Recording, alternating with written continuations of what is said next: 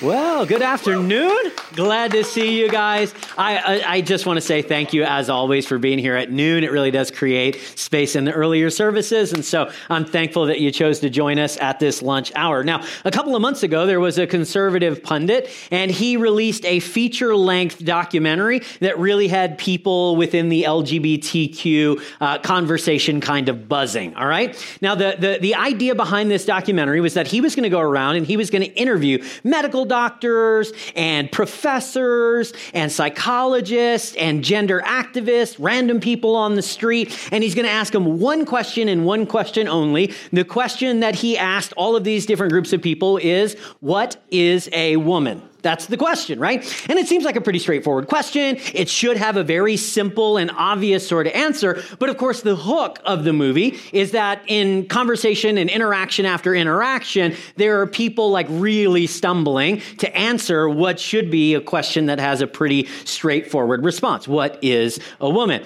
Now, I enjoyed the movie in one sense. I enjoyed it in the sense that like it was super awkward, and I'm a fan of awkward stuff. The Office is my favorite show. I could watch that all the time. And so when something is cringy and weird, I'm just like, yep, I'm here for it. And it was full of that. I mean, there was a lot of really strange interactions and responses and those sorts of things. But in truth, the reason that it was so awkward and the reason that there was very little progress or fruit from any of these conversations was that there was a fundamental miscommunication between the guy asking the questions and all the people who were trying to answer the questions. See, what you notice if you pay close attention to that film and really any sort of discourse in our world today is that people will often use the exact same terms as the other, but they define them in a very different way. And then the conversation never goes anywhere. Nothing is ever communicated. Because although we're using the same language, we have different meanings attached to those words and portions of our language. And so, yeah, it's not really surprising that in that film or in discourse in the world today, very oftentimes we're talking across one another or over one another. So as we kick off week 2 of this series called He Made Them, I thought it would be good if we started with some definitions. Like we defined a few of the key terms in this subject so that we're all using the same words in the same way. Now, I understand how not great it is to start a sermon off by reading from the dictionary. I get that. That is not lost on me. I work so hard every week to craft incredible introductions that will grab your attention from the very beginning, and I'm about to start reading definitions to you. I understand that, but my hope is that by the time we get done this morning, you'll see why this is necessary. If we want to have fruitful conversations, then we all have to understand what the words that we're using actually mean. So why don't we start by defining the word sex? Unfortunately, not that kind of sex. It would be a much more entertaining sermon if we were talking about that kind of sex. No, in this conversation, when we talk about sex, we are talking about the biological markers that define someone as male or female. Are you with me? Biological markers that they define or decide whether or not somebody is male or female. So a person is biologically male or female based on 4 factors. So the first is the presence or absence of a Y chromosome. I have one. Amber does not. Okay. The presence of our internal reproductive system. So if I went and had a surgery and the doctor were to cut me open around the waist, he would find some things on the inside arranged in a certain way that are typical of a biological male. And if Amber had to have a surgery, when the surgeon cut her open, he would find a different set of internal organs arranged in its own specific way, right? The third thing is external sexual anatomy, so genitalia. And then the fourth is our endocrine system in our brain produces hormones that create secondary sex characteristics. So for men, that's usually like hairier bodies and deeper voices and more muscles and those sorts of things, right? So sex relates to somebody being male or female. It is biological, physiological, anatomical. That's what we're talking about. Gender is related, but maybe a little bit different. Gender is the psychological, social, and cultural aspects of being male or female, okay? So we'll break that down a little bit. Like, as a male, in my mind, I have an understanding of what it means to be a male and live as a male in the world. So gender is my psychological understanding of my maleness, right? We see this relationally. So women will interact with other women or men in certain ways in relational contexts, and then culture puts expectations on people based on whether or not they are male or female. So gender is slightly different than sex it is in relation to these internal and external experiences of being male or female. So the usual terms that are related to biological sex are male and female, and the usual terms that are related to gender are man and woman. For years, these terms, sex and gender, have been synonymous. You could use them interchangeably, and everybody kind of understood exactly what you were talking about. We all knew that maybe there was a little bit of a difference between maleness and manhood, but we could use male or man, and the context would kind of dictate whether or not we're talking about biology or identity. But in the 1950s, psychologists started to separate the concepts of sex and gender, and they really kind of articulated them into the definitions that I just read for you today.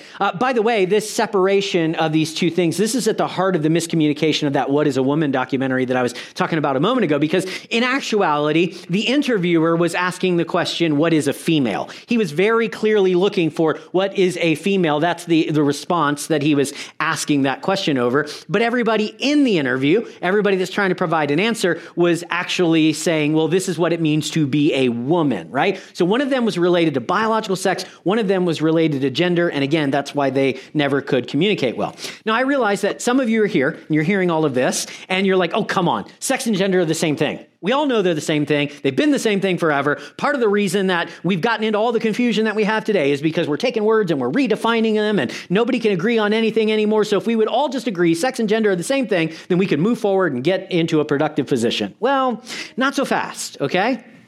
If we really do want to have fruitful conversations, then we have to acknowledge the fact that other people use words differently than we do. Okay? And we may not agree with their definitions, but unless and until we understand that they are defining those words differently, and until either we can get on their side or they can get on our side, we're really never going to be able to move forward. So the typical response from like traditional people like myself is like, yeah, y'all are wrong, so you need to jump over to my side and then we can move forward. Actually, what I think is we could probably, as Christians, as people on the traditional side of gender ideologies, we could actually agree that there is somewhat of a difference between sex and gender. I think that that's perfectly reasonable for us to say. Not that they're unrelated altogether, but that we could have some nuance as to exactly what those things might mean. In fact, there's some scriptural support to the idea that sex and gender are closely related, but not precisely the same thing. Let me show you what I mean. If we go to Genesis chapter number 1, verse 27, we read this verse last week. It's foundational to these conversations. We'll come back to it multiple times in the coming weeks. Genesis 1:27, we read, "So God made human beings in his own image. In the image of God, he created them, male and female, he created them." Now, in Hebrew, the word for male is zakar, and the word for female is nekebah. All right, zakar, nekebah, male and female. And we know that in this passage, the writer has the idea of biological male and biological female in view, because the very next verse says, "Then God blessed them, said, be fruitful and multiply, fill the earth and govern it." Basically, y'all need to get together, get busy, make some babies, okay? And in order to do that, you have to have a biological male and a biological female. So the context tells us that Genesis 1 has male and female biological sex in mind.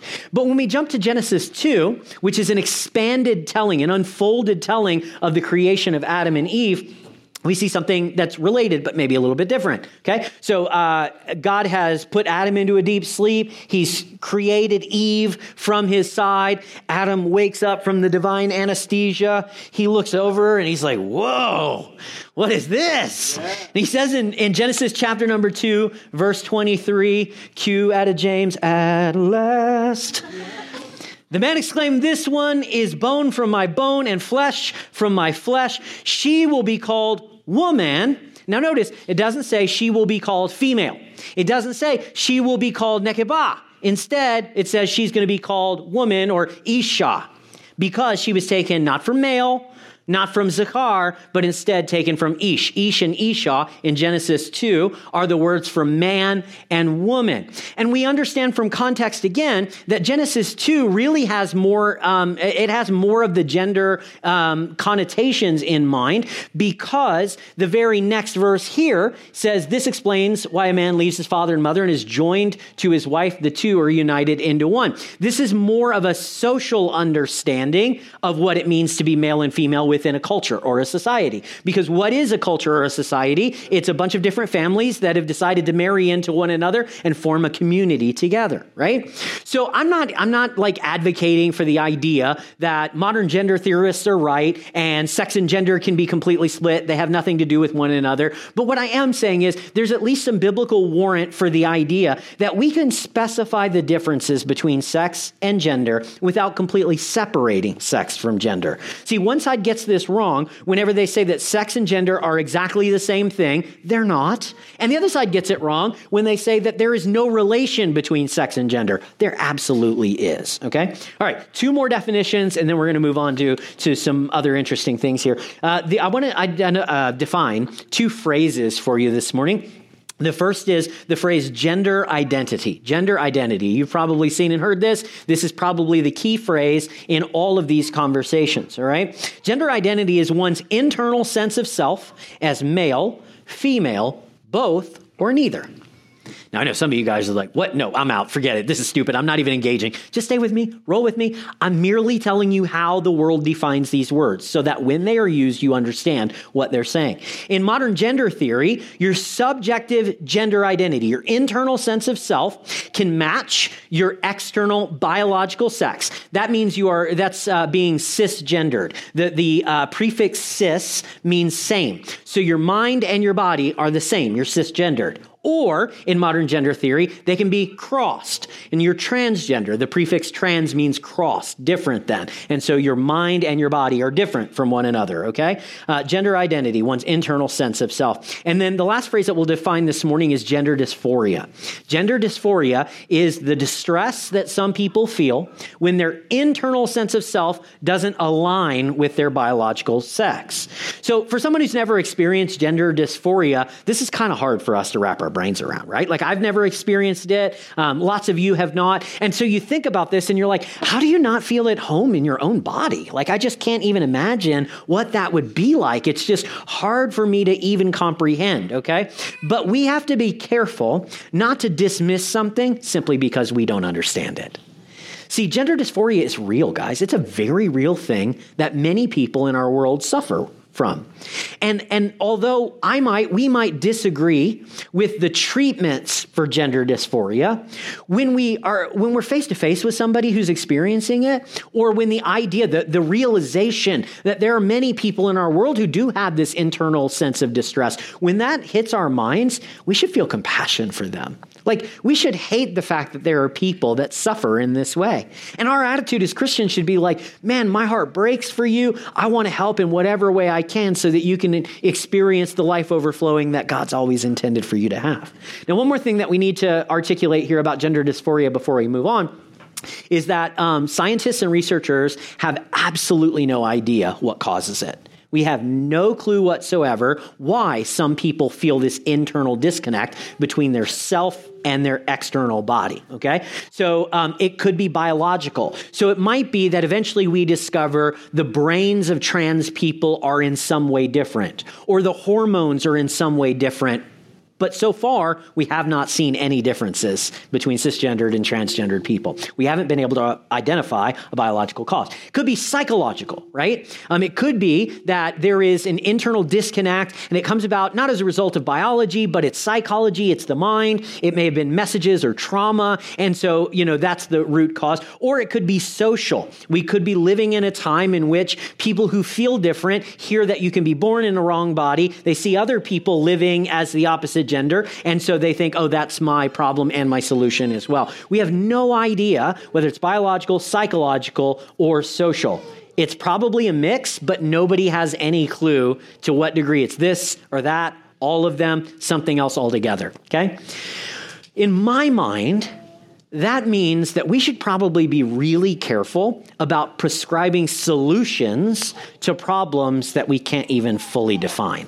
Like particularly when it comes to permanent solutions or mostly permanent solutions, if we really don't know what the problem is, how can we say that we're actually alleviating the problem itself? We'll talk more about that in a couple of weeks. We don't really understand what causes gender dysphoria. It's real, but we don't understand where it comes from. Okay, with all those definitions out of the way, I want to ask a question that's really at the heart of this entire conversation, okay? This is the key question that people on both sides are constantly wrestling through and wrestling over. This question is super important, and it's this. If a person experiences incongruence between their body and their mind, which one determines who they are and why? So like in a gender dysphoric person, their internal sense of self doesn't match up to their external biological sex, okay? When that happens, are they their mind or are they their body? Do you understand where I'm coming from with this question? This question rarely ever gets asked explicitly. Instead, the answer is just assumed by people on both sides. So one side says, when there's a disconnect between your mind and your body, obviously you are your body. That is the correct answer, obviously. On the other side of the discussion, you have people that are saying when there's a disconnect between your mind and your body, obviously the mind is the real you, and you need to bring your body in line with your mind. Well, it can't really be that obvious if both people think that their position is obvious. In fact, it's not really enough to merely state a conclusion, which is what both sides end up doing. Follow your mind, follow your body, right? You can't just state a conclusion. You actually have to provide evidence, warrant for why your conclusion is the better of the two conclusions, right? So what I want to do for the rest of our time together this afternoon is I want to help maybe articulate and illuminate some reasons that when there is a disconnect between your mind and your body, following your mind instead of your body creates a lot of problems. It creates philosophical problems, creates logical problems, creates theological problems. And so I'm going to at least surface these things so that we can talk about them. I may not convince you, but I want to do my best to surface some of the issues that say, you know what, follow your mind, ignore what your body says. Now, next week, what I want to do is I want to talk about why aligning the mind with the body seems to be a healthier and perhaps even a more biblical approach. That God really does want us to experience a cisgender, so to speak. He wants us to experience an alignment between our sense of self and our body. And when there is a case of conflict, the body should take priority. We'll argue it from the opposite side next week. Okay. In order to not just talk about this philosophically, okay, we want to talk about this in terms of people and experiences, okay? So let's imagine for a moment somebody named Chris, all right? Are you imagining Chris in your mind? You can close your eyes if you want to. Just stay with me and imagine, though. Chris is a biological male. He is 17 years old. Pretty handsome guy, got dark hair, all right? And although he was born a biological male, for as long as he can remember, he's always felt like something was different or off about him in relation to other people. In particular, into his identity as a guy, a man, a boy, however you want to phrase it, he's never really felt like things matched up quite the way they did for his friends or other people that he sees in the world around him. He's always been more comfortable around females than males. He's never been interested in like traditional boy stuff. So he didn't like monster trucks. He doesn't like wrestling around and playing in the dirt. He does not get ice hockey at all. Okay. He's like, what is the point even of all of this? Instead, Chris has always been a tidy, thoughtful, creative, kind of shy sort of guy. So from as young as he can remember, he's like, man, something seems different about me. And over the last couple of years, as he's gotten into his mid-teens and later teens, his discomfort with his internal sense of identity has been growing exponentially. And around this time, he started watching a bunch of videos on TikTok, and the videos are explaining that sometimes people are born into the wrong body. That their mind knows what their body apparently does not, that sometimes men are women and sometimes women are men. Now for Chris, this is like a breath of fresh air.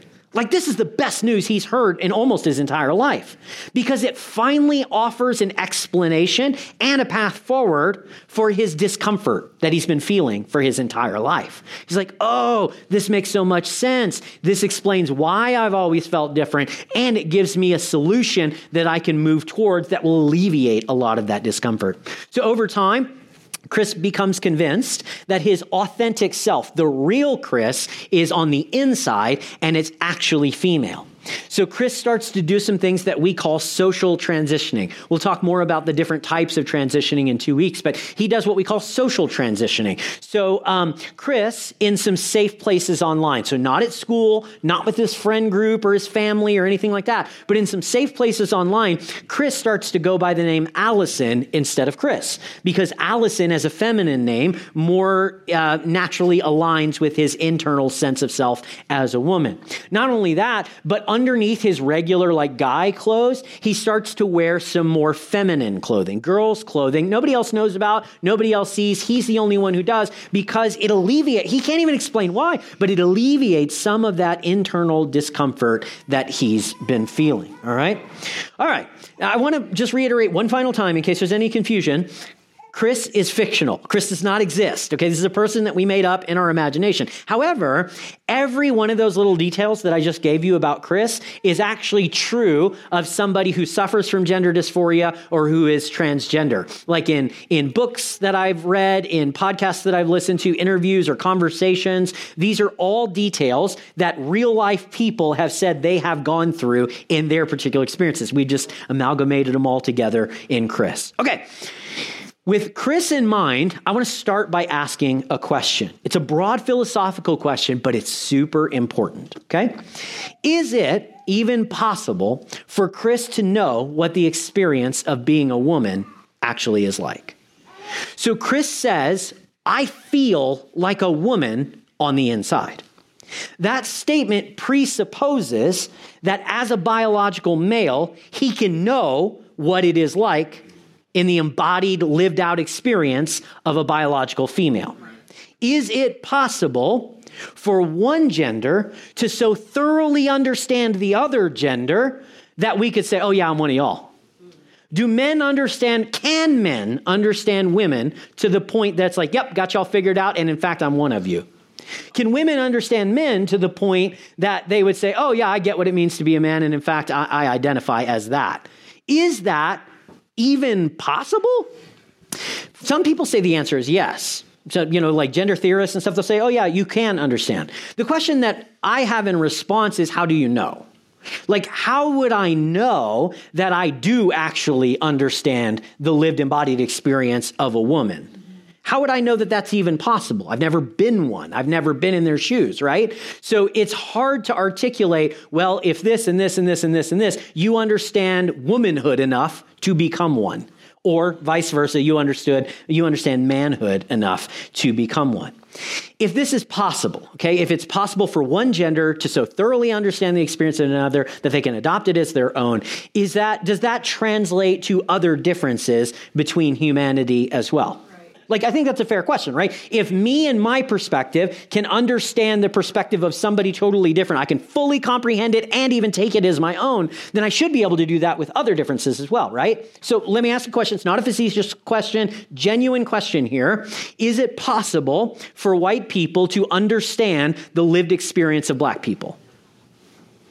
Like, some people will say yes, and if you say yes, that's fine, but you do have to explain how or why you believe that's true. Flip it around. Can black people understand the lived experience of white people? If you say yes, then you have to say, all right, well, you would know that you can if this, that, right? I think most of us would say probably not. Like, we might get close, we might understand some of it, but there's a lot that we couldn't, because I've never been black, and you've never been white, or you've never been Filipino, right? Think about it like this. We could go another direction. Can modern people really understand the way that ancient people thought and viewed the world? Right. Like, could we? I think that we have this hubris to believe that we could. We're like, oh, yeah, I totally understand how those people back in the Bible times thought. They were simple folk, y'all. Bless their hearts. So simple. Bless their hearts. But like I could put myself in their shoes. I would just forget everything I know about science and the world and all that. And I could think like somebody. No, you couldn't. Your mind, your thinking has been so shaped by the Industrial Revolution and the Scientific Revolution that, frankly, I don't believe any of us would really be able to comprehend what it was like to be an ancient person. So if we at least acknowledge that it would be real tough for a modern person to understand an ancient person, a white person to understand a black person, then couldn't we also acknowledge that it's at least possible that a man could never understand what it's really like to be a woman, and a woman could never understand what it's like to be a man? Right. Like, for goodness sake, y'all just realized that we think about the Roman Empire every week. You just learned that. You just learned that. So how can you... Anyway, all right. That's a silly example. Okay. Stay with me now. This is, I think, one of the significant contradictions of current gender ideology, okay? What you'll hear and read all the time is that cisgender people like me really cannot understand the experience of a transgender person. You just can't. You don't know what it's like. You don't understand how bad I feel. You don't understand how desperately I need something to change. You've never been in my shoes, so you can't possibly understand. And I agree. But transgender ideology relies on the assumption that a transgender person can understand what it's like to be a cisgender person. So it goes one way, but not the other, right? Like, I think that this is something that we really need to wrestle with. Are we confident that one gender can fully understand the other? That one type of person could accurately understand another to the point that they would adopt their identity as their own? Let's assume, for the sake of the discussion, that it is possible, because we need to keep moving forward, all right? Let's assume that Chris can know what it's like to be a woman, and that's how he knows that he is a woman. It leads to another question that we really do have to wrestle with, and that is, to what degree is Chris's ideas about womanhood, are they the result of cultural conditioning? Or we could broaden this a little bit, like, to what degree is our concept of manhood and womanhood simply the result of the culture in which we were all born and raised? Right? This is a super important conversation or question that needs to be asked. So let's go back to Chris for a moment. And for reasons of his own understanding, you're never going to make sense out of this, so don't even try. It's kind of beside the point. Chris loves the idea of wearing a skirt. That just, for some reason, it alleviates some of the gender dysphoria. It more naturally aligns with his internal sense of self as a woman. And so he loves the idea of wearing a skirt. Okay, so let me ask the question. Is wearing a skirt masculine or feminine? Is it indicative of a man or a woman, a male or a female?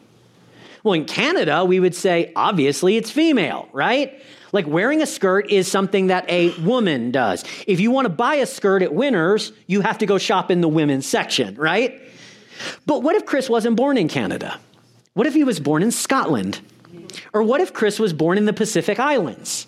You see, then he's no longer wearing a skirt, he's wearing a kilt or a sarong, and in those cultures, he is positively dripping with masculinity, okay? He's the manliest man on the island for wearing something that here would brand him as a woman. See, a lot of the ideas that we have about what it even means to be a man or a woman, they're simply based on our culture. And cultures change over time and in different places around the world. Think about Chris's favorite color, which is pink. Everybody knows that pink is a girl's color and blue is a boy's color, right? We all know that. Everybody agrees.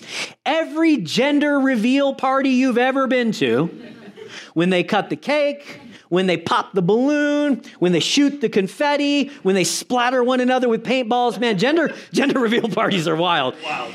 If it's blue, you know it's a boy. And if it's pink, you know it's a girl. Why? Because obviously pink is a girl's color and blue is a boy's color. That has only been the case for the last 100 years. Let me show you something. This is a clipping from Ladies' Home Journal, which was like a magazine that existed back in the early 1900s. This particular article is from 1918, and it was an advice column. So somebody wrote in, and they, Dear Abby, like their question, and the question was this, like, what color should we decorate for our new baby? That was the question, pink or blue? Which one should we use? And I want you to notice what the author says here. The author says pink, being a more decided and stronger color, is more suitable for the boy, while blue, which is more delicate and dainty, is prettier for the girl. Okay, so wait a sec. Our concepts of what's masculine and feminine, they not only change with geography, but apparently they change with time as well. Because things that we take for granted today as being clearly reflective of womanhood were reflective of manhood just a few decades ago. Consider names. I told you that Chris has been going online by the name Allison because Allison more accurately reflects his internal sense of self as a woman. And I agree, Allison in North America in the 20th, 21st century is definitely a feminine name, right? There's actually, you can kind of check this out for yourself. If you go to the U.S.'s Social Security Administration website, what they do is they track the name of every single baby that's born in the U.S., right? And they do that so they make sure they get taxes, all right? I still have to pay taxes in the U.S. It's ridiculous. I haven't lived there, earned money there forever. Anyway, that's just a personal rant. I'm not going to get into it. But the reason they do this is they aggregate all the data, and we can look at the most popular names in any given year. So like as a parent, we can stay away from the really popular ones. So not everybody has a Bailey or something like that, all right?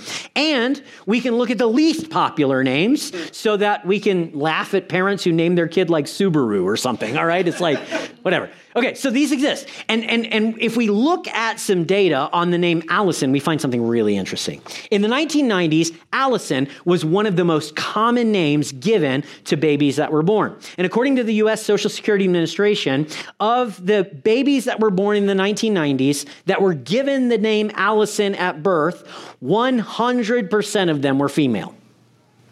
But if we go to the 1880s, so 110 years before, the same governmental organization has the data on the name Allison. And in that decade, of every baby that was born and given the name Allison, 100% of them were male. Wow. Allison used to be a boy's name, and over time, it transitioned to become a feminine name. There are so many examples. Like Gail is another good one. Every Gail you know is a girl, but Gail used to be a totally boy name, right? What I'm trying to communicate here is that a person like Chris says, I'm a female. I know it on the inside. And you say, okay, let's assume that you can know that. How do you know? What gives you the idea that you are feminine? Well, I like feminine things, feminine colors, feminine clothes, all these different things. But all of that is culturally conditioned. Why are we so sure that Chris was born in the wrong body and not born in the wrong culture? Because if he had been born in a different culture, then a lot of the things that mark him as a feminine person would have marked him as a masculine person. So I think we need to pause when we start making ontological statements about ourselves, like statement about my being and existence, and it's based on factors that if we went to a different culture in the world, they would be like, that doesn't make you a man, that makes you a woman. That doesn't make you a woman, that makes you a man, right? There is this difference that exists, and I think we've got to kind of wrestle this to the ground, okay? One of the major issues with separating your mind from your body and your sex from your gender is that it's impossible to define what gender means without resorting to changing cultural norms or flat sexual stereotypes.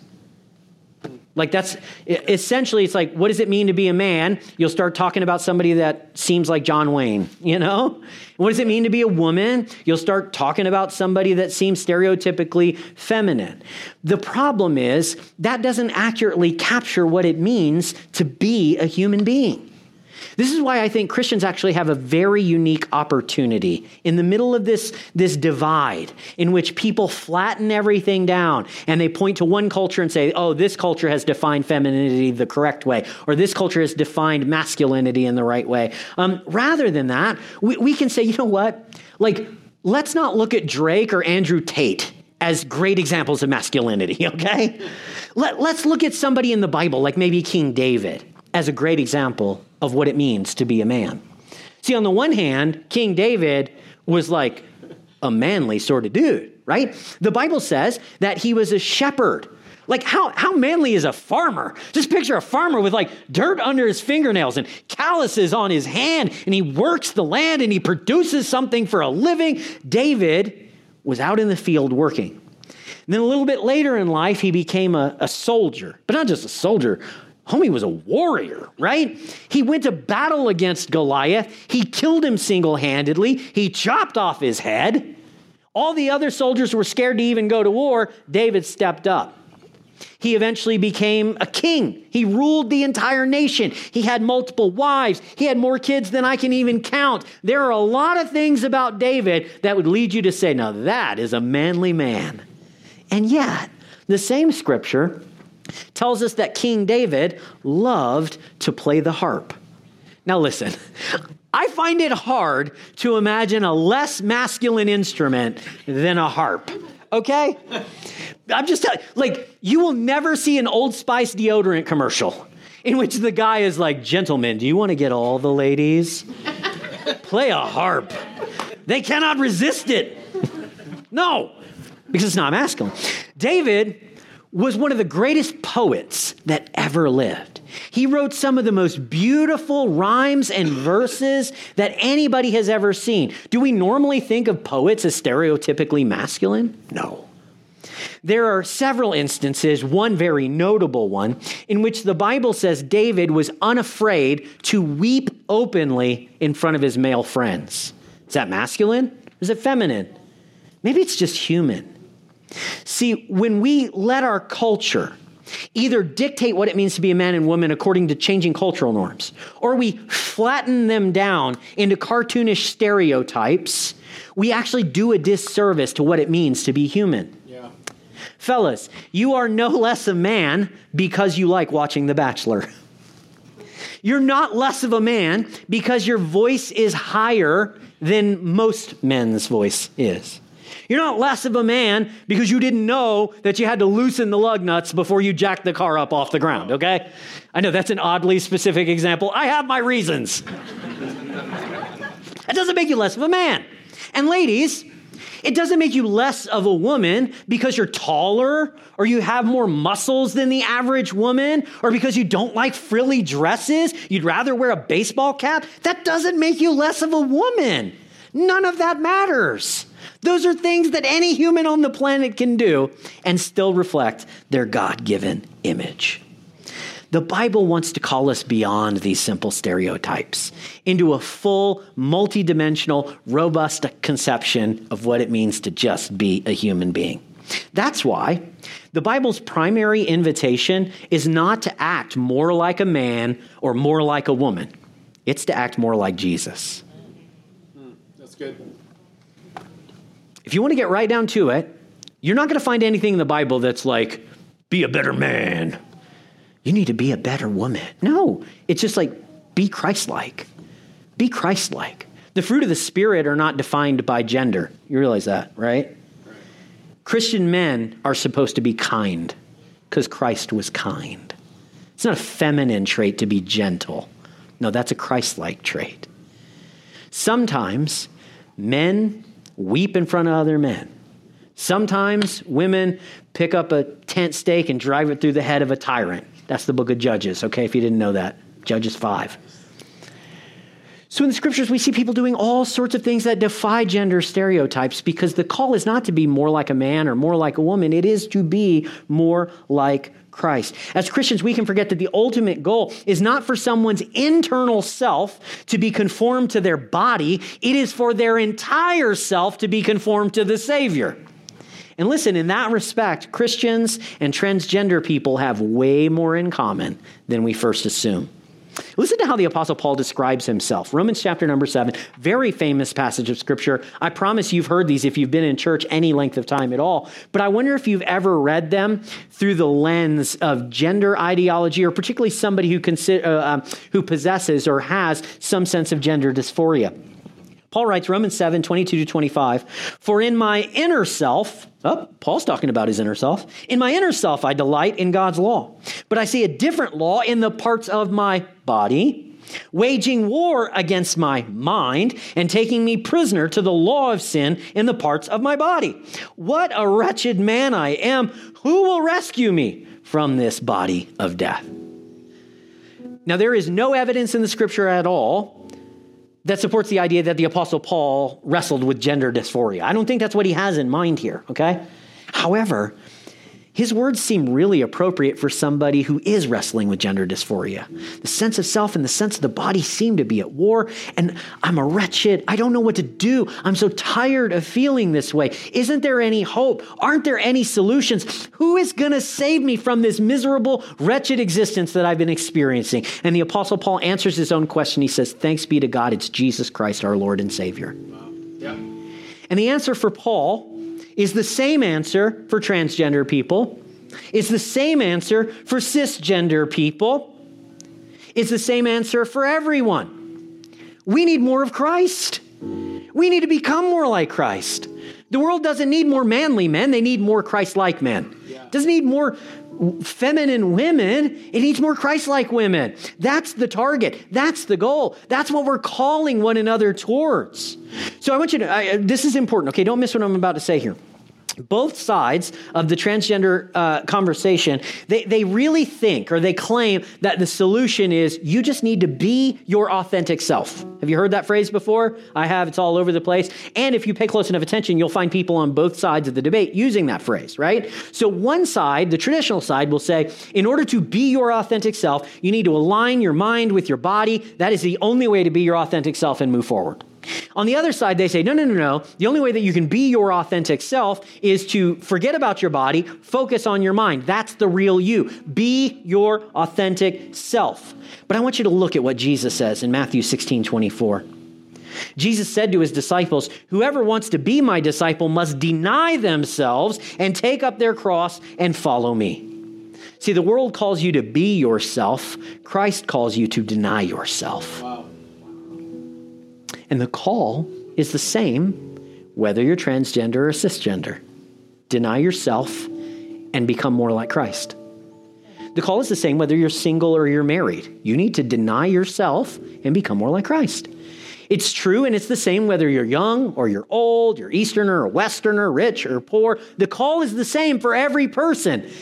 Deny yourself, take up your cross, and follow in the footsteps of Jesus. This has some implications and some important ones. If you're a Christian and you're on the more traditional side of the gender ideology debate, okay, you may need to ask the Holy Spirit whether or not there's some repentance that needs to occur inside of your heart this morning. Because I'm just going to call it like it is. It is hypocritical to tell a transgender person that they need to deny themselves if you're not denying yourself. Listen, if you're not denying yourself sexually, why tell them they need to deny themselves sexually? If you're not denying yourself when it comes to your finances, if you're not denying yourself when it comes to your personal health, then we've got no business telling somebody else to deny themselves. This may be part of the reason that we're not taken very seriously. Because we're calling people to deny themselves based on Christ's words, and it's pretty easy to see that we are not doing a great job of it on our own. So there may be, I have some repentance in my heart. I was convicted by this word. I'm like, oh, geez, God, I wish you hadn't shown me this, all right? And if you're on the more modern side of this issue, the more progressive side, particularly if you experience some sort of gender dysphoria yourself, if you experience a disconnect between your biological sex and your internal gender, then I want you to, it's so important that you realize that God's plan for you is progressive, not regressive. Because you can hear what we're saying this week and next. You can hear Christians talking And you can say, yep, that's what I thought they were going to say, that God wants me to go back. He wants to take me back to the place that I've been trying to escape from for decades, the place where I'm not at home in my own body, the place where I hate myself, where I feel completely out of alignment, that God wants to take me back. No, God is calling you forward. He is not calling you to become simply cisgender. That's not his goal. His goal is to call you towards Christ. Do you know what the Bible says? The Bible says anyone who is in Christ is a new creation. Anyone who's in Christ will go back to the way it was, but this time they'll get it right. No, you're something new. You're something different. You're something even better. And the thing that Christ is calling you to is the same thing he's calling me to. See, Christ wants to create people in which these really superficial differences don't form the basis of our identity. Christ wants to call you to the point that your gender or your biological sex is not the most important thing about you. Christ wants to call you to the point that who you're attracted to is not the most important thing about you. That your identity is not made up of how much money you earn or your job title or which country you were born into or what language it is that you speak. He wants to call you into an identity in which your status as one of his sons or daughters is the most fundamental and important thing about you. He's calling you to something. He's not asking you to admit that the conservatives and the traditional folk are right. He's calling you way beyond all of that into something even better than you might ever imagine. Here's what I have found from my personal experience. The solutions that Christ offers to me are far better than anything else I find in the world around me. Not because I'm gender dysphoric. I really haven't had that experience, but man, I've got my own issues. There have been times in my life where I pursued solutions from the world and I was left feeling even worse. But every time I have said yes to Jesus, every time I have denied myself so that I could take up my cross and follow him, I've been better for it. That doesn't make it easy. It is brutally difficult to deny yourself.